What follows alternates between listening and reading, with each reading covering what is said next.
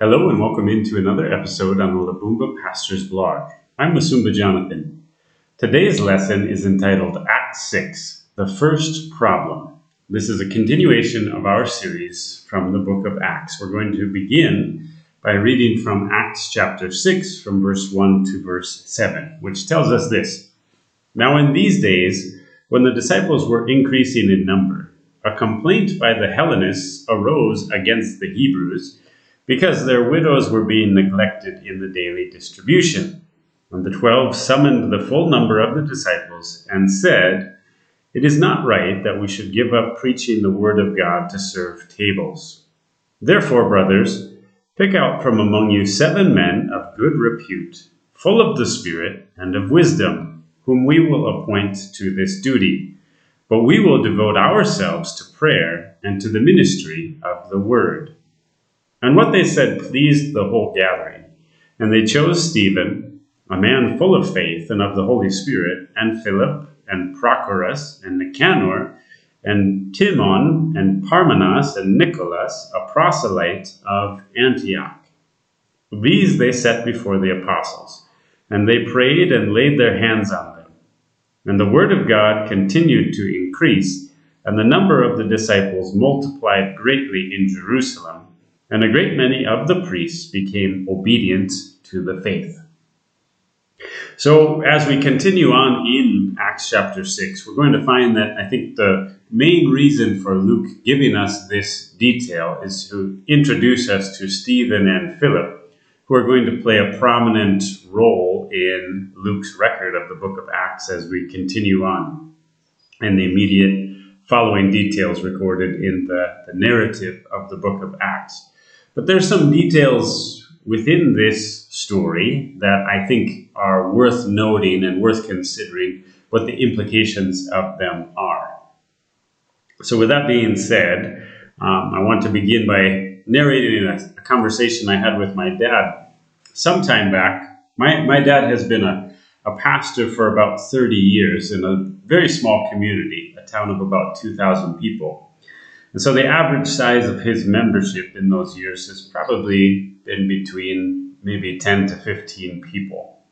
I was once having a conversation with him about potential new people coming to church, and he replied, just kind of joking around with me, but what he said was very true. He said something like, "I'm very okay just pastoring 10 people, because a pastor to 10 people only has to deal with 10 people's problems. But a pastor to 100 people must deal with 100 people's problems."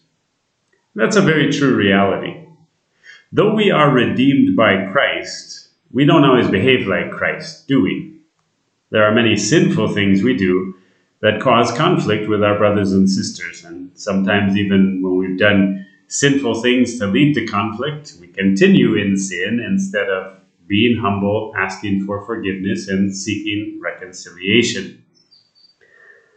There's also sometimes immaturity and lack of knowledge that also causes us to do things in the wrong way. So for sure, churches will always have problems that they must deal with. This is the first recorded example in the church's history of an internal challenge. The Hellenists were Jews who were not native to Judea. They were descendants from Jews who had been dispersed from Israel at some point in its history. There was animosity between the Jews who came from Israel and their relatives who came from the surrounding Gentile nations. The Hellenists, as their name suggests, had adopted many things from Greek culture. So, similar to the Samaritans, they were looked at as potentially impure people. A complaint came from this segment of the church that their widows were being neglected in the distribution of food aid. The Bible doesn't make clear whether this was actually the case, if they were really being neglected, or if it was just the perception of the Hellenists. People who have been treated with prejudice in the past are often sensitive to anything that might be perceived as prejudice in the future. But whether it was really happening or not, the problem was there. So now we arrive at an example that informs us about God's will for how the church is to function in a way that was not yet clearly stated. The apostles state that it would be wrong for them to give up their assignment of preaching the word and prayer to serve tables. That expression of serving tables can refer to either dealing with financial administration, money matters, or the actual serving of food at a table to someone. The apostles tell the congregation to choose 7 men from among them of good reputation, full of the Spirit and of wisdom. I would say these men give us the first example of the role of a deacon in the church. The word deacon comes from the Greek word diakonos, which simply means a servant. The qualifications of deacons are detailed in 1 Timothy chapter 3 from verse 8 to verse 13, where we read, "Deacons likewise must be dignified, not double-tongued, not addicted to much wine, not greedy for dishonest gain. They must hold the mystery of the faith with a clear conscience, and let them also be tested first. Let them serve as deacons if they prove themselves blameless. Their wives likewise must be dignified, not slanderers, but sober-minded, faithful in all things. Let deacons each be the husband of one wife, managing their children and their own households well. For those who serve well as deacons gain a good standing for themselves and also great confidence in the faith that is in Christ Jesus." Some say that these men in Acts 6 were not deacons, since both Stephen and Philip were well-known preachers, and the ability to teach is not part of the qualifications of a deacon. It is part of the qualifications of an elder, which is described right before this description that we just read about qualifications of a deacon. But just because a deacon's role is not to teach doesn't mean that they don't have the ability to do so. There is some dispute about whether women can be deacons or not. It's a bit unclear in the text. The strongest argument against it is that it says deacons should be the husband of one wife. Obviously, that's impossible for a woman to do. I think the strongest argument for it is that the role of a deacon doesn't include anything that a woman is expressly forbidden by Scripture from doing. God says women are not allowed to do this. In 1 Timothy chapter 2, verse 12, it says, "I do not permit a woman to teach or to exercise authority over a man. Rather, she is to remain quiet."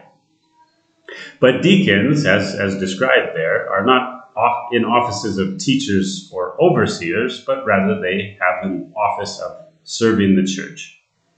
Paul mentions a woman named Phoebe in the book of Romans, describing her with the same word that we get deacon from, diakonos. However, I can't prove this means that Phoebe was a deacon, since being called a servant doesn't necessarily mean you are officially a deacon. It might just be describing someone as so-and-so serves in our church. Now back to the text of Acts 6. The names of the 7 men chosen are suggestive about whether the Hellenists' complaint was legitimate or not. All 7 of the men had Greek names, showing that they were most likely Hellenists themselves. I think this demonstrates that the church wanted to show, even if there had been some Hellenist widows neglected, like they had complained about, that this was definitely not intentional prejudice, but rather just an accidental mistake. Stephen and Philip we know well because of what's recorded about them in the Bible, but we don't know anything for certain about the others, except that they all fit the description given by the apostles. With that rather long preamble, I want us to focus today on what the apostles' response shows us about the central aspect of the church's fellowship and ministry. Does the church have programs and activities? Should churches have programs and activities? Yes, it's clear we must in order to fulfill the commands of Scripture. For example, we are told to remember the poor. We are told to care for widows who are truly widows. We are told that pure and undefiled religion before God is to minister to orphans and widows in their affliction and to keep ourselves undefiled by the world. But we should not fail to understand that the proper practice of all of our programs and ministries must flow from our fellowship and saturation in God's Word. When Paul wrote his first letter to Timothy, he echoed the example of the other apostles here in Acts 6 about what was the most important part of church assembly. In 1 Timothy chapter 4, verse 13, we read this: "Until I come, devote yourself to the public reading of Scripture, to exhortation, to teaching." What do you see Paul telling Timothy he should focus on in the gathering of the church together? The public reading of Scripture, because everyone is supposed to hear it, everyone is supposed to know it. If you don't know it, how then can you fulfill the responsibility given to us in 1 Thessalonians chapter 5, which tells us we must test everything, hold fast to what is good, and abstain from every form of evil. So everybody needs to hear God's Word, to read God's Word themselves. And then we see that Paul says Timothy was to devote himself to teaching the Word, to explaining the Word. Everything in a healthy church will always flow from that church's exaltation of God's Word in its fellowship. The Bible is what sets us apart in the truth. In John 17, verse 17, Jesus says, "Sanctify them in the truth. Your word is truth." The Bible is what sets us free from lies that we have believed, in ways that we've been deceived. John 8, verse 31 and 32 says, "So Jesus said to the Jews who had believed him, 'If you abide in my word, you are truly my disciples, and you will know the truth, and the truth will set you free.'" The Bible is what transforms us by renewing our minds from our former way of thinking. In Romans 12, verse 2, we read, "Do not be conformed to this world, but be transformed by the renewal of your mind, that by testing you may discern what is the will of God, what is good and acceptable and perfect."